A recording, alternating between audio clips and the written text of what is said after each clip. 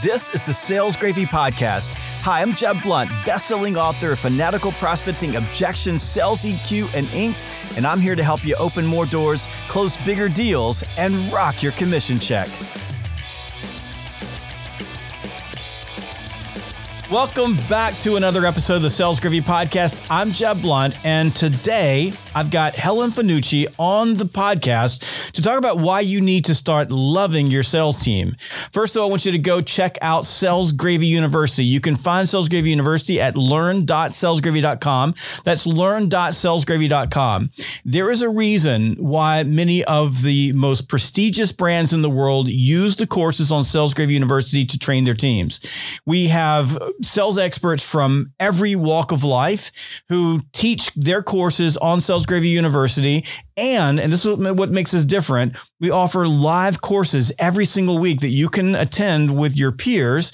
And a lot of entire sales teams come together to these courses that are taught by our master trainers. There really isn't anything like it out there. And you can take your first course for free. So if you've never taken a course on Sales Gravy University, just go to learn.salesgravy.com. That's learn.salesgravy.com. Drop in the code free course and check it out. Any course you want, just drop in the code free course and it's yours. Helen, I'm so excited to have you on the podcast. I got an early review of your book. And as soon as I started reading it, it was like 11:30 at night. It was sent to me by someone that wrote the foreword to your book, but it was sent to me early and said, you got to read this book. And I was just blown away because you and I share a very similar philosophy when it comes to sales leadership and what matters most. And I'm going to throw a line that's in a book I wrote back, it's been 10 years, called People Follow You. And the line is this: you get paid for what your people do, not what you do. Therefore, it is in your best interest to make sure that you are doing things that allow them to do their jobs. One of the things I've always encouraged sales leaders to do is look at your paycheck. You didn't do that. The salespeople who work for you did that. I want you to take that statement and give you the floor to maybe riff on that a little bit and talk to us about why that means something to, or why it should mean something to sales leaders in terms of how they're approaching their role as a sales leader with their teams. Oh, I love that statement. I agree 1,000%. And the focus of the book is all about helping sales leaders support their team more effectively, remove roadblocks and blockers, the friction that comes with selling, and also use their positional power to help their sellers get to additional executives in the organization. So a lot of sales books are really externally focused on closing deals or customer conversations. This is 100% focused on helping a leader amplify the effectiveness of their sellers. And one of the things I deeply believe is their sellers, their top talent is their number one customer. And if they're not focused there, they're really missing the mark of amplifying their own success. What is it that you see sales leaders focused on other than that? So you say that the center of your universe should be your sales team, right, and you should be doing everything you can to get that team in position to win. Right. What do you see sales leaders doing that's not that? Yeah. So interestingly, I had a conversation today with somebody and they said, you know what? Our sales leaders, they do every Monday morning, they do a call. They're, ramping up to get their team ready to sell this week. How are your Monday morning calls going? And I said, you know what? I don't do them. That is a one-way street, typically, where sales leaders are shouting at their team, encouraging their team, yelling at their team, whatever they're doing. And where I think, we've got to kind of pause and slow down for a minute is a sales leader needs to understand what motivates their team members. The focus of my approach is on regular one-on-ones with my team, every 2 weeks. Sometimes we do more frequently, some less, but really to understand what motivates them. Because if COVID has, taught us that something's going on with everybody. So I had 1 week a year ago, fall of 2021, where 3 of my team members ended up in the emergency room for non-COVID reasons. And that same month, 2 members of my team had siblings that passed away due to COVID. That same month, one of our coworkers committed suicide. And so human beings can't perform unless they're okay.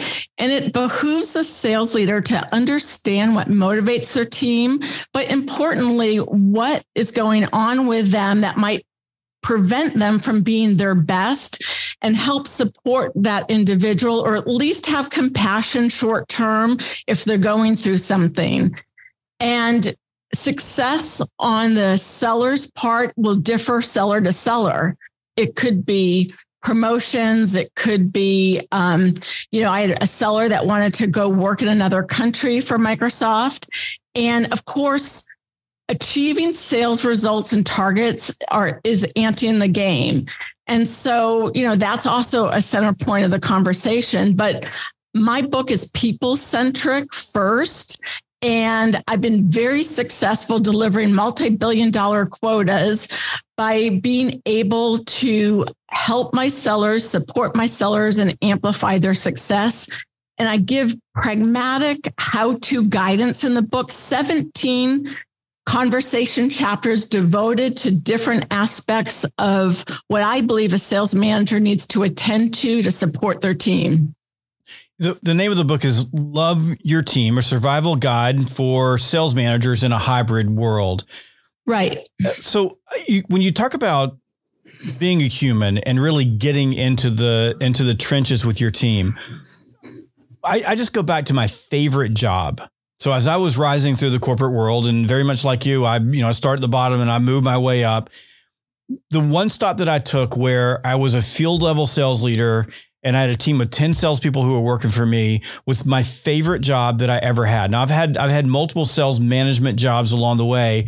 But the very last one before I started really moving into the upper echelons and moving into the VP roles and running really, massive sales teams globally.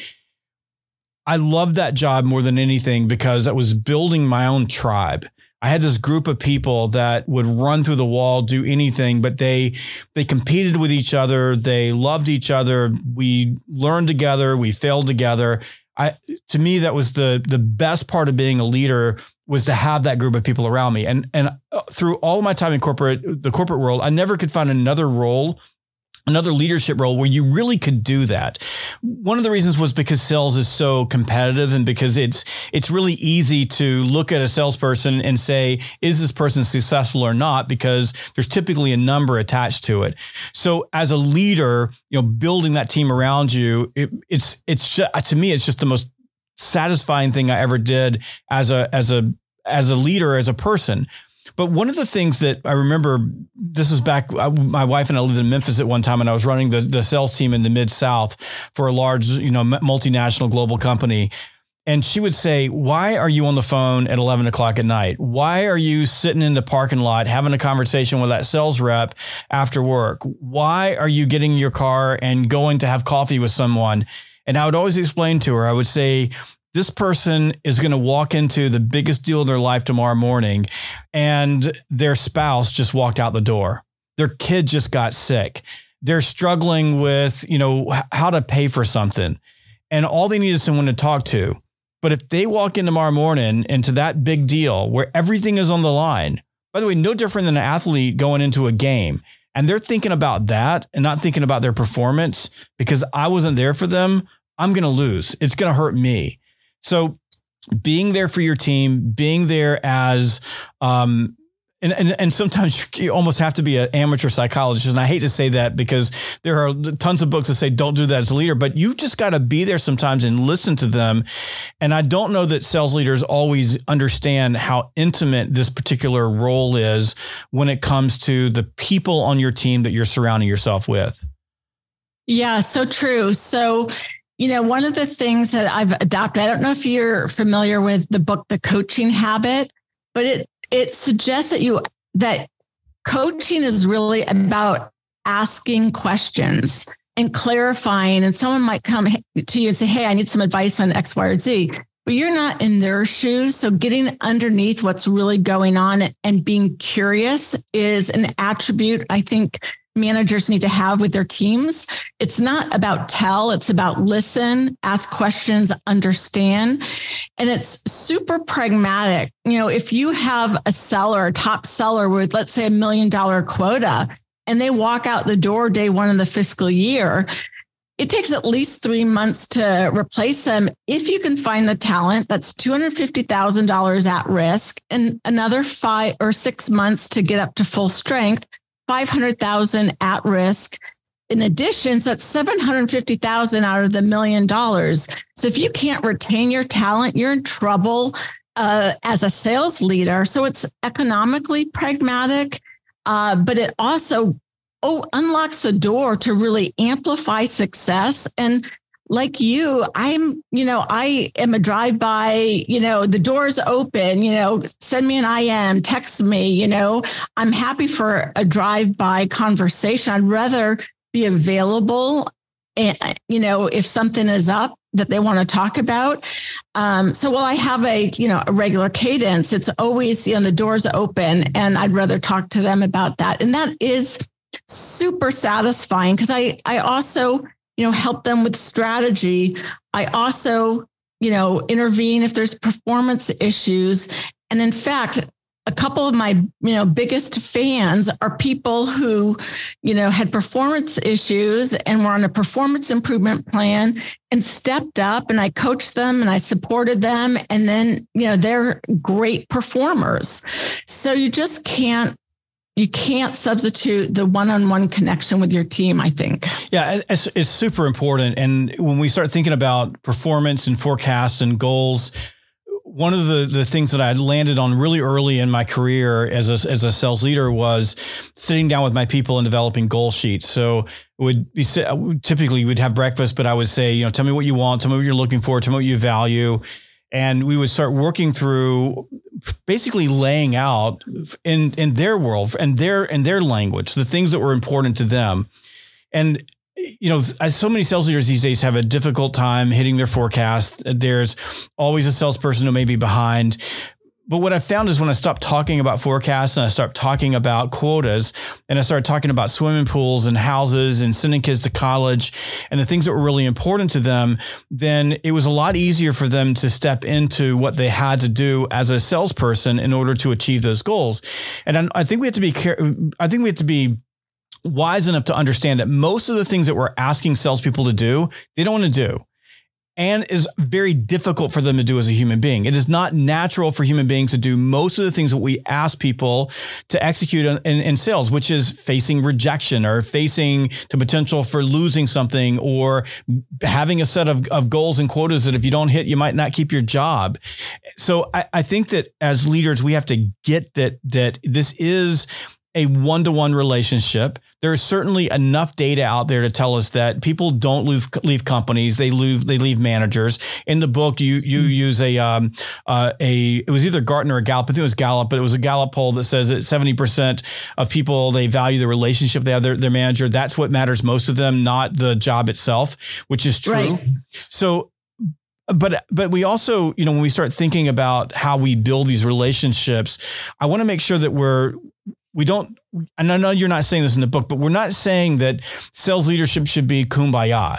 I built a tribe of people around me in a tough environment where you were expected to perform and they would do anything in the world to hit their numbers. Not everybody was the same. Some people were superstars. Some people were my bench players, but it is about the relationship with your people. What I think the point I'm trying to make is that if you're a leader or you're an aspiring leader, this can be the best job you've ever had if you make it about your people. It can be the most boring, tedious, worst job you have if you make it about the numbers and the data and the meetings and all the meetings, if you make it about that and you make it about you. Right. So let's back up real quickly to to coaching. So you used some information from the Coaching Habit. We know that when you're coaching salespeople, that a question that you ask is more important than anything that you'll ever say. And anything that you say to a salesperson is going to be much more impactful when it's delivered in the form of a question. If we were to look at sales leadership and sales coaching, it is a language of questions. That is something that I find that sales leaders writ large really struggle with. They are closed-ended, leading question. They are talking at, broadcasting at, and they are not slowing down and using questions to challenge their salespeople to think differently, to open up to new possibilities, and to help salespeople find answers that they already know the answer to, so that they can move along a path and have ownership and essentially be empowered to go out and get stuff done.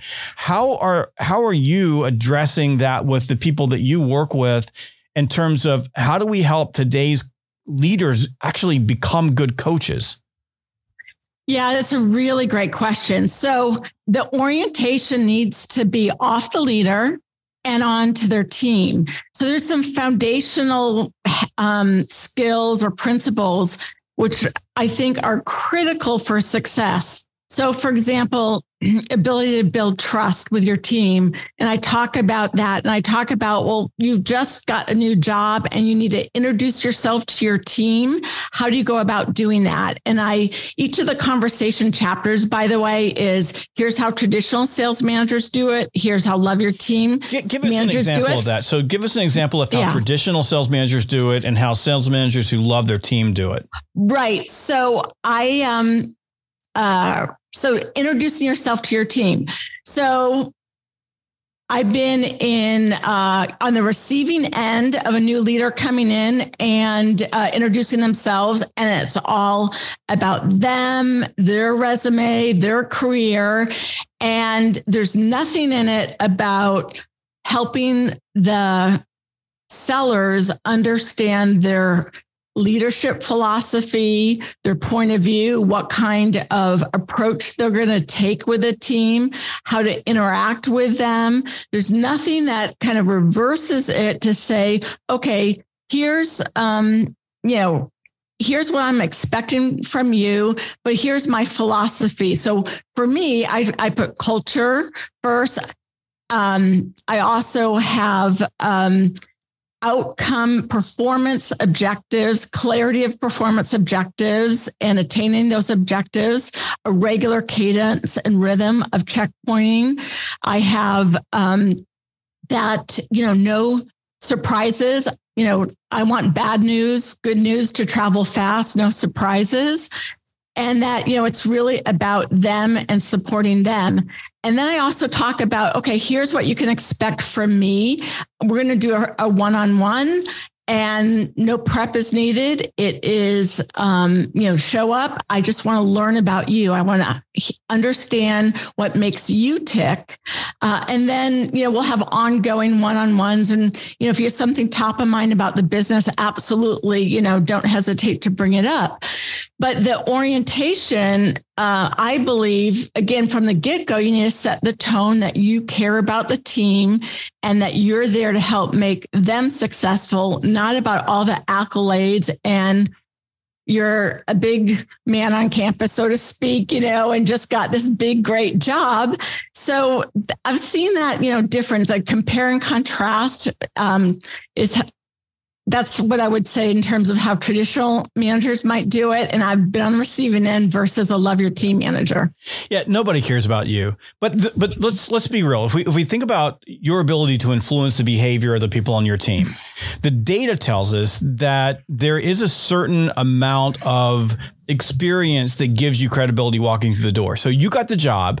If you were successful, if you had crushed your numbers someplace, like the first sales leadership job I got, I was the number one salesperson in the entire company. And then I got to be a sales leader. So I walked in with that. Okay. Which is dangerous because that's exactly how you lose your sales team. But I did walk in with it. So you get a little bit of credibility walking through the door.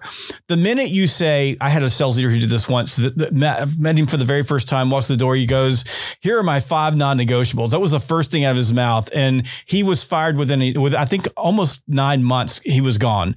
because the sales team abandoned him. Like the sales team walked out and said, we're not doing this for you. But that's, you get a little bit for that.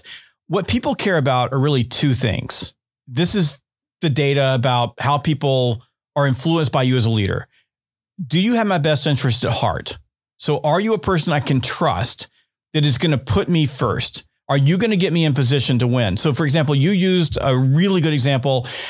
I've got a deal on the line. I need approval someplace in the organization, up the chain. You're a person that can make the connection between me and the executive.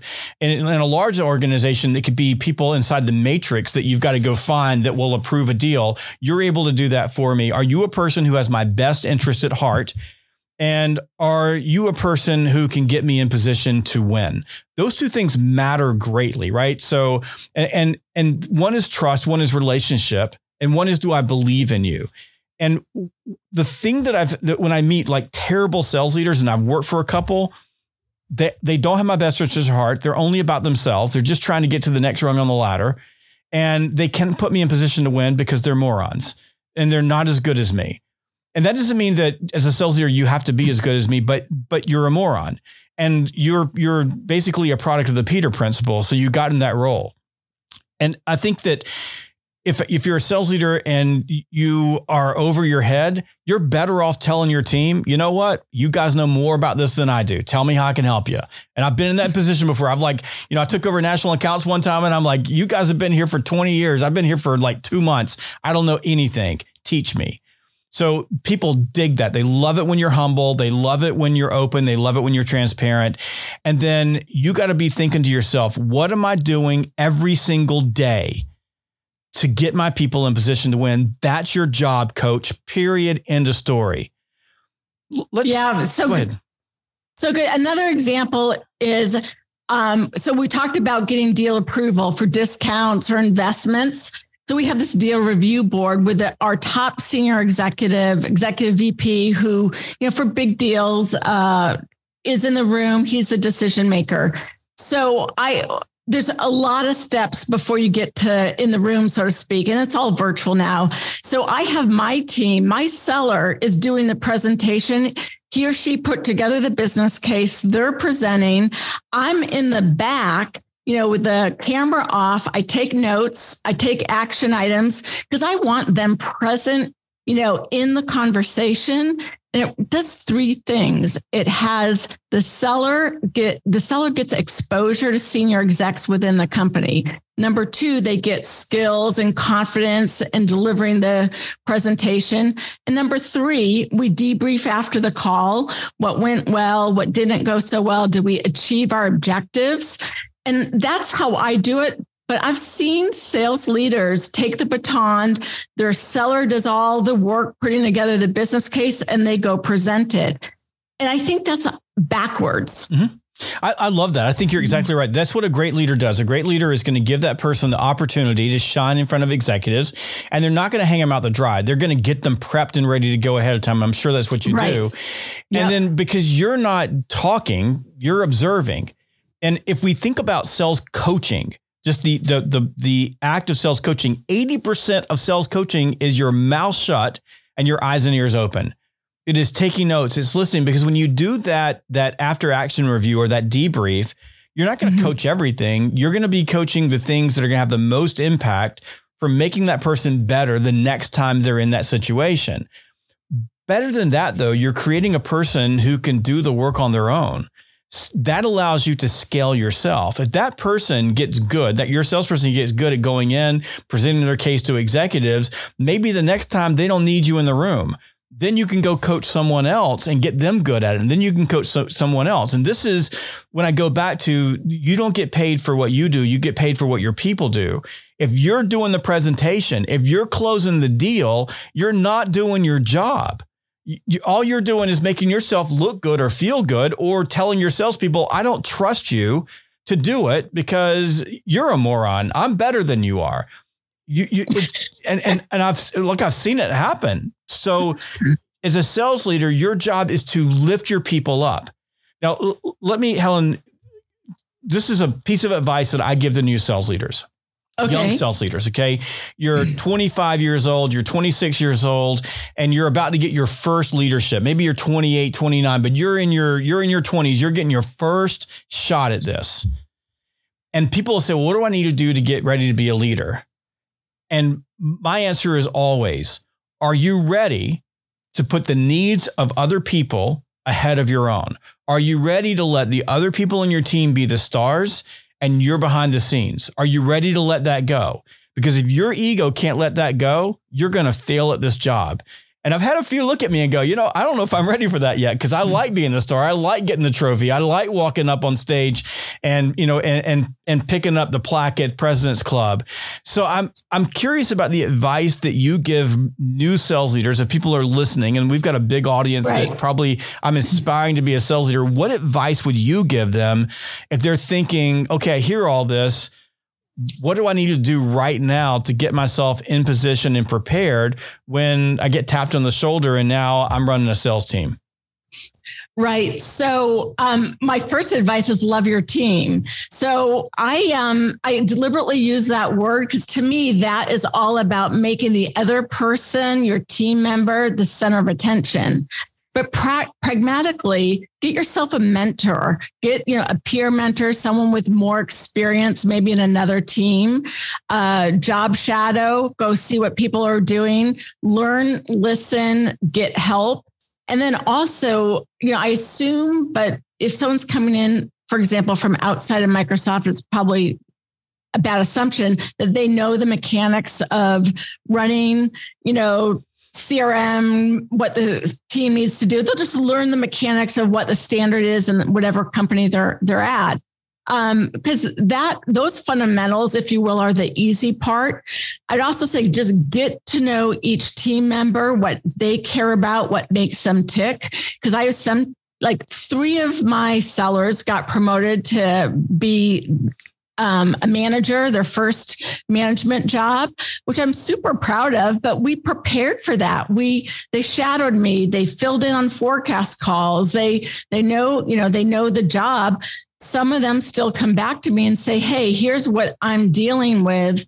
What are your ideas or thoughts of it? So you've this is a team sport, and find coaches for yourself that can help you grow in the role. Great advice. Now, next question. So one thing to get promoted and you leave your team and you take over a team that doesn't know you. A totally different thing that you get promoted and now you're in charge of the people that used to be your peers. How do you handle that? Yeah, I've done that too. Yeah. So, again, meet with everybody. And by the way, because I was their peers, I know what they do way better than I do. The other thing is, this is now going back 25 years or so, or more maybe. When I was first a manager, I thought I needed to tell my team how to do it because that's why I was a manager. So for me, if I'm getting promoted amongst my peers, I stay out of their way. I know what they do well. I create clarity of outcome-based expectations, what kind of frequency we're going to meet to deliver on the results, and ask them, hey, how can I help you be successful and amplify, what you're looking to accomplish in your role, whether it's a promotion, obviously making the quota, whatever. Okay. Next question. I kind of like this. Next question. You're a leader, or you're either a new leader or a veteran leader, and the company comes to you and says, we have a sales team that is broken. We've had a lot of turnover. The last sales manager didn't work out. These people are failing. When you look at the team ranking reports, you're at the bottom of the ranking report, and we need you to move to some weird place, someplace, and fix this. And you say, okay, I'll take it. What do? You show up on the first day. What should you do to put yourself in position to turn that team around? Yeah, so I had that too. So I took over a team where the 2 first level managers left and the second level manager left, all, one fell swoop. And so I came in as a second level manager, And, one is I got to know the team that was there, but I started creating a structure of accountability and, kind of really getting business insight and asking questions. And over 3 months, and then I hired 2 first level managers as well. But in parallel, I really was after kind of the business insight and structure to be able to figure out what we needed to do to turn around the business. So within 3 months, I was able to go from a declining month over month trajectory to a climbing month over month trajectory. Because honestly, if you're attending to the basics with customers, partners, because it was a going business, if you will, but it was decline. It was there was lack of focus. And so give focus and direction to the team. And then, within 6 months, we were growing in excess of market growth. But that's what I did. I'm an MIT trained engineer. And so I look at logic and process and try to put the pieces together. And, the team is hungry for leadership and they're hungry for some focus. And so that's what I did and asked for help from them and others because they know more about that business in particulars. But that's what I did. Yeah, I think that I've been on multiple turnarounds in my career. I think one of the most important lessons I ever learned was be very careful not to try to fix everything all at once. So one of my great leadership mentors, a guy that I worked for several times, I just love, it would give me these turnaround assignments and he would say, don't do anything. You go there and you watch and you observe and you pay attention. Don't make this mistake of walking in and assuming that you know what's wrong. And then you said something I think that was profound there, which is you really want to start looking at the basics and fundamentals. Essentially, it's an Occam's razor problem, right? So instead of trying to fix all of this peripheral stuff, focus on the most obvious reason why this team is failing and start there. We call it putting a stake in the ground. So if you're a leader, you're in that situation, put the stake in the ground and focus on the stake. And you'll make 2 big mistakes in turnarounds. 1, you try to fix everything at once, you'll fail.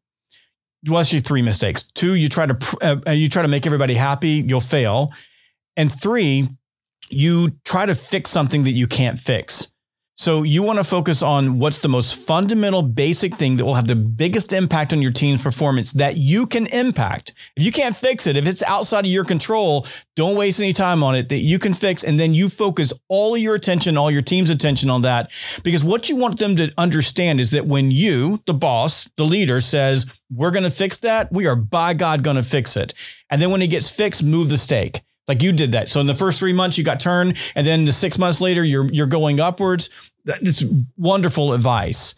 The other thing that happened was over time with that focus, I was able to assess the team. And it turned out we had sellers and people on the team that weren't in the right role, that needed to move on, quite frankly. And that happened over time. But I never would have, had the criteria really to know. And secondly, it's too much to try to address the whole thing. Just provide focus and get, step-by-step process in place. One piece at a time. Let's go back to one-to-ones.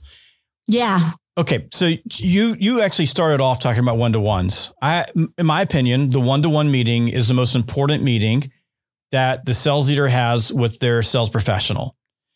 So talk to me about your philosophy, and I'm going to share my philosophy as well. So we may be in agreement. We may have 2 different sides of the coin, but your philosophy with the one-to-one meetings, how should they be structured? How do you recommend that sales leaders execute them?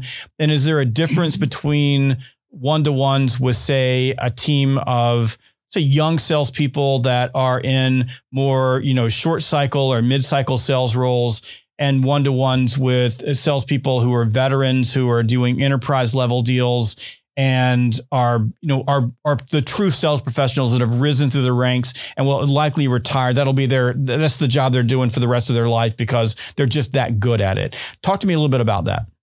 Yeah. So, true confessions, my focus over the last, 15 years has been enterprise. So I'm going to channel my earlier self for the early in profession folks. But to answer your question, so on the one-on-ones, how I have it structured is every 2 weeks. As I said, sometimes actually the sellers want it more frequently if they have a lot going on with their deals and accounts, and maybe they want more strategy or more time.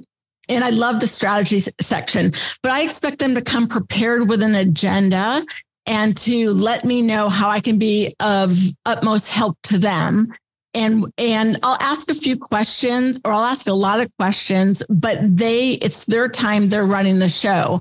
I may have some things that are on my agenda to add, and we may elongate it. It's usually 30 minutes. We may make it longer. It's not the only time that we talk about a deal, because with a company the size of Microsoft, if there's a big deal happening, there's a broader team discussion, orchestrating resources. But that's the cornerstone of my insight into the individual, how they think, how they're running their business, but also leading the cross-functional team as the one-on-ones. It's also where red flags come up. Like if they're not really talking about, if they're talking in a too much of a surface manner and not really getting into the politics or the decision criteria at the customer, it's a red flag on whether they really have deal control and insight. Separately outside that one-on-one, we do a forecast rhythm. So, I have the pipeline, we have forecast calls, and that's more of a team thing because also the team members learn from each other. But I don't care how they spend their day-to-day time.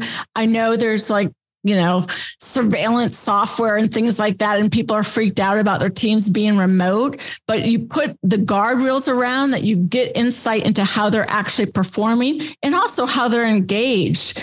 So if you're early in your career, I would probably provide more structure to them. I do sometimes have right out of college, early in career sellers, and I provide more structure, and I usually pair them with a more senior seller, and over time they become more and more independent. So we have a little agreement there, which is it is for red flags. It is for opening up a conversation, asking a lot of questions, making sure that you understand where they are. I typically don't use one-to-ones for deal reviews. I will, there may be roadblocks that I want to know about, but I'd prefer to have deal reviews can be organic conversations. They can be framed conversations where we're working together as a group or a team. They can be in the context of a forecast meeting.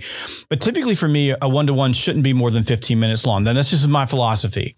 Mm-hmm. And the reason that I say that is because a lot of sales leaders, when you talk about span of control, they're looking at, 10, sometimes 12. And, as we start moving into a more recessionary period, you can be pushing people into 15 salespeople. So if you have 30-minute one-to-ones, you're never going to get to them. And then you're going to start breaking trust because you're going to show up to them. So I like 15 minutes for these meetings. Now, where you and I are in absolute stone cold agreement is that it is their meeting, not my meeting. I don't do any prep to show up to the one-to-one. It's their job. They have an agenda. I tell them what I want them to bring. And I do think that that's going to be different by company. It's going to be different by what you're selling. And it's going to be different by the type of seller that you're working with. With a veteran, my one-to-one may be 5 minutes long because I know you and I know what's going on in your life. And I'm just checking to make sure you're still breathing. That's all I want to know. You're breathing. You're okay. Because I trust you that if something's wrong, you're going to let me know about it. And it's not going to be in the one-to-one. With a newer person, like a brand new person, I will go 30 minutes with a brand new person, even an hour with a brand new person, because sometimes one-to-ones shift into training or helping them navigate something they don't know how to get to inside the organization. But most of the time with most people, 15 minutes. And all I'm doing is finger on the pulse. You said red flags. I want to know what's happening in your world. I'm not really watching for the information that you're giving me. I'm watching you because what I use one-to-ones to do is inform my coaching time. most of my time as a sales leader should be spent with my salespeople coaching, whether that is on the phone, whether that's in a video call, whether that's in the field with them face to face, wherever they are, that's my job. If I'm an inside salesperson, I need to be on the floor side by side. But I want the one-to-ones to tell me where I need to be allocating my time with my team, because not everybody needs me equally. The veteran who's been around for 20 years and like shows up every day and they're a savant and all they need me to do is just clear the deck for them so they can sell more. I know what my job with them is, but I've got a lot of salespeople that are going to have differing issues, different problems. They're going to get like something's going to happen and they're going to change the way that they go about selling. They're going to get in a slump, whatever the case is. I want to know that. So I'm much more, and this is just me. And I wanted to share this because I think that one of the things that's important, and I love the transparency here, is you say, this is what I do. This is what I do. And there's not one way of doing this. There's different ways, but you can see if you're listening, if you're watching, you can see, but if you're listening to this, you can see that there is an intersection here. We're looking for red flags. It's not our meeting. The salespeople do all the work. All my job is to show up. And you said the magic word for me, I ask a lot of questions. Sales leadership is a language of questions. And most of those questions should be open-ended questions that compel the person to talk to you, for me, so I can watch them to know whether or not they're okay. And if they're not okay, then I need to change what I'm doing so I can make them okay, because I get paid for what they do, not what I do.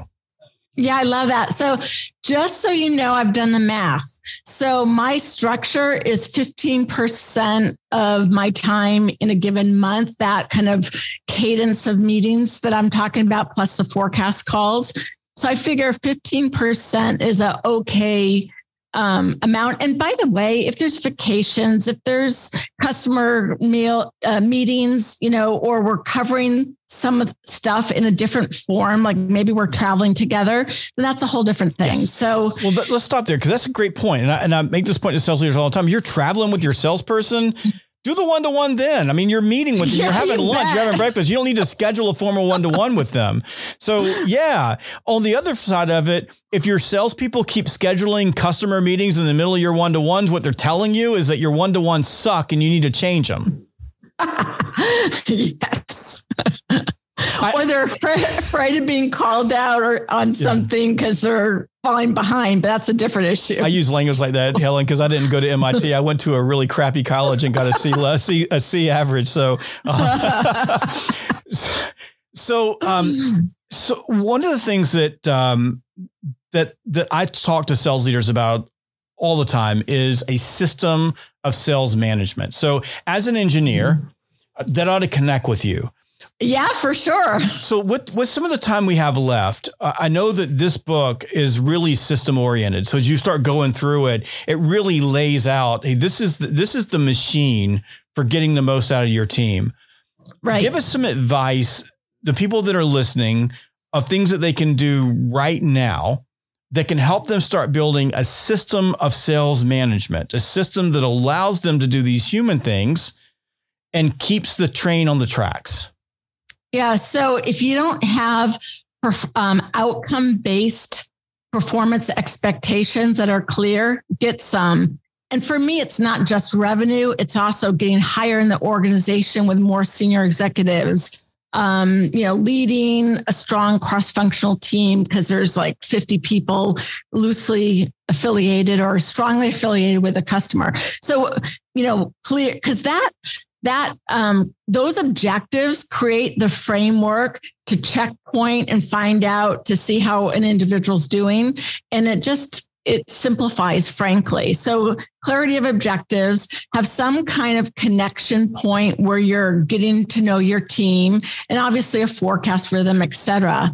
And then I would also say, what are you doing to build trust and be curious, and learning some of the principles that, by the way, you probably expect your sellers to demonstrate with customers.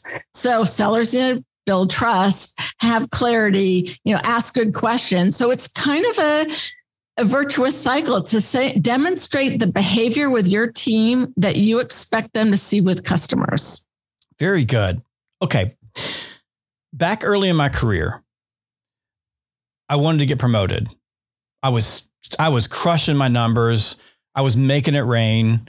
And I went to my leader and said, I want more. I want to grow. And I'll never forget. I've forgiven, but I'll never forget what this leader said to me. Maybe a Freudian slip there.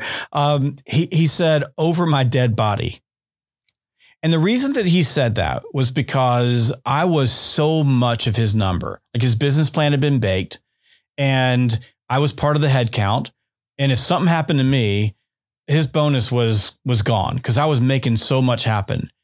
And I remember walking away. I went home that night and it bugged me so bad and it grinded on me.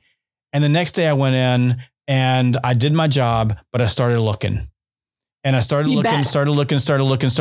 And then one day I get a great offer and I go to the company, go to my boss and said, I'm leaving. And at that point, all hell broke loose. So they flew executives in, like people were coming to talk to me, and I ended up getting promoted. I mean, at the end of the day, they gave me what I wanted, which was a promotion in order to keep me in the company. It was a really poor way of doing that because I wasn't ready for the promotion. I just wanted a career path. And in today's world, you make the point early in the book about how many people are quitting their jobs and how much opportunity there is for people out there. I just wanted to end with how important it is for sales leaders to look at each individual on their team and have a conversation about what they want to do with their career. Some people just want to be salespeople. Some people want to be leaders, but they're really not ready for it yet. And they sometimes don't even know they're not ready for it yet. And some people, they want more, they desire more, they want your job, they want someone else's job, but they don't have a path to get there. Nor do they have an advocate within the organization that is telling other people why this person should get promoted. And maybe this isn't important, but I think it is to think about the sales leader's role in developing their people for bigger opportunities and more important roles within the organization, and what specifically should they be doing. You said you just had 3 people that you were able to promote off your team. So clearly this is something that's important to you. And I want to end with this because I just want you to tell leaders exactly what they should be doing with their people to make sure that their folks see a future, so that they're not leaving you for someplace else because they don't see any future in your organization. Right. And it's gotten more acute now because with remote work, you're not just competing with other companies in your industry or your geography. You're competing with every company on the planet for talent. So what I do is I have at a minimum twice a year intentional career discussion. This is outside of the regular one-on-one, but okay, find out what do they want to do career-wise? Are they good where they are? Are they looking for a promotion? Do they want to be a manager? Do they want to change geography? And, do they see themselves, how long do they see themselves staying at Microsoft or at this role? Because nobody stays at a company forever. Let's just be frank about it. So how can I help them? And are there places within Microsoft where they can, fulfill that ambition and then create a plan? And, it's career self-reliance. So at the end of the day, it's on them to take the actions, but there's mentoring and there's, buddy systems and there's shadowing. There's all sorts of how to grow a person. But the first order of business is find out and then commit yourself to figuring out how to help them achieve that outcome. Because, it's kind of tragic, really, that your company had to go through all of those gymnastics to get you to stay, and that manager was so short-sighted to not listen, take you seriously. It was all about him. And you're just going to lose people that way. So that's what I would do. I think that makes a lot of sense. Very good. Helen Fanucci, Love Your Team, a survival guide for sales managers in a hybrid world. Hold that book cover up for us. Yes. Congratulations. So excited. There you go. Hold it back right there so we can see it. Congratulations. It's a big deal to write a book. And this book is out right now. Tell people where they can get this book and where they can learn more about you and your awesome content. And by the way, I've also watched some beautiful videos of you on YouTube. So there's some great videos of you speaking in different places and interviews. This will be up on YouTube very soon as well. So tell people where they can find more about you. Well, LinkedIn is a good starting place. The book is on Amazon. So look for it there. And I'd love to know, the listeners, I'd love to know what you think. So ping me on LinkedIn or write a review on Amazon. That would be awesome. So that's how they can find me. Very good. It's been such a pleasure having you on. I truly mean this. Congratulations on this book. It is wonderful. I couldn't put it down. It's just everything that I believe about sales leadership are in the pages of these books, are in the pages of this book. And I can tell that it's written by a practitioner, a person who's actually done it, not some guru out there who doesn't really understand it, but they're just trying to get a book out. You've done a wonderful job with this. I hope everybody will go out and pick up this book. Helen, thank you for joining me on the Sales Gravy podcast. Thank you, Jeb. It really touches my heart, your comments. I really appreciate your support. And thank you for reading the book early and having me on your podcast. Very good. Now, listen, if you want to learn how to lead people and after you've read Helen's book, you want some more, go to Sales Gravy University. You can go to Sales Gravy University at learn.salesgravy.com, learn.salesgravy.com. We just put up a course for like social selling for sales leaders, how to lead your team to be better social sellers. And we've got tons of courses like that from some of the top trainers in the world. And right now, if you've never taken a course on Sales Gravy University, you can go there for free. Use free course, pick any course you want. And there's leadership courses and there's prospecting courses and there's how to sell courses and there are live courses. Use free course at learn.salesgravy.com, learn.salesgravy.com. We'll see you next time on the Sales Gravy podcast.